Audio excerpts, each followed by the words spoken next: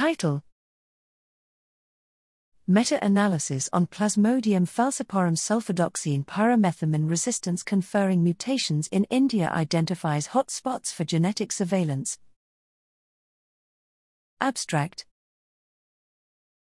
Background: India is on track to eliminate malaria by 2030, but emerging resistance to the first-line antimalarials is a recognized threat.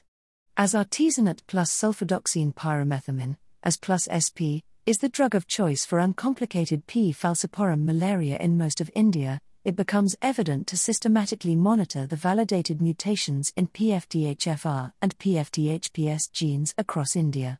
No systematic and robust countrywide surveillance has been reported for these parameters in India. Methods: we included studies that reported data on SP resistance markers in P. falciparum across India from 2008.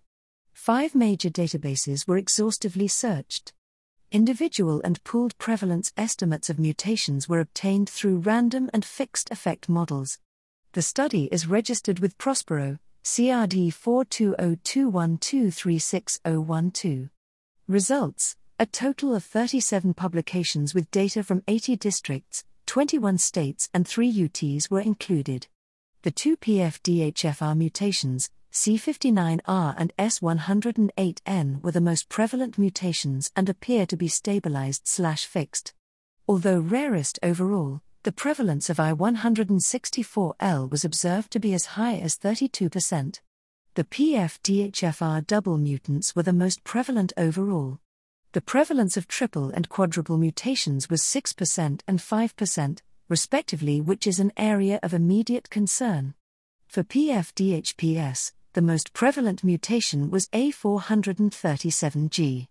For PFDHFR/PFDHPS quintuple and sextuple mutations, it was observed that despite a low overall prevalence of these mutations, some areas are critical for surveillance.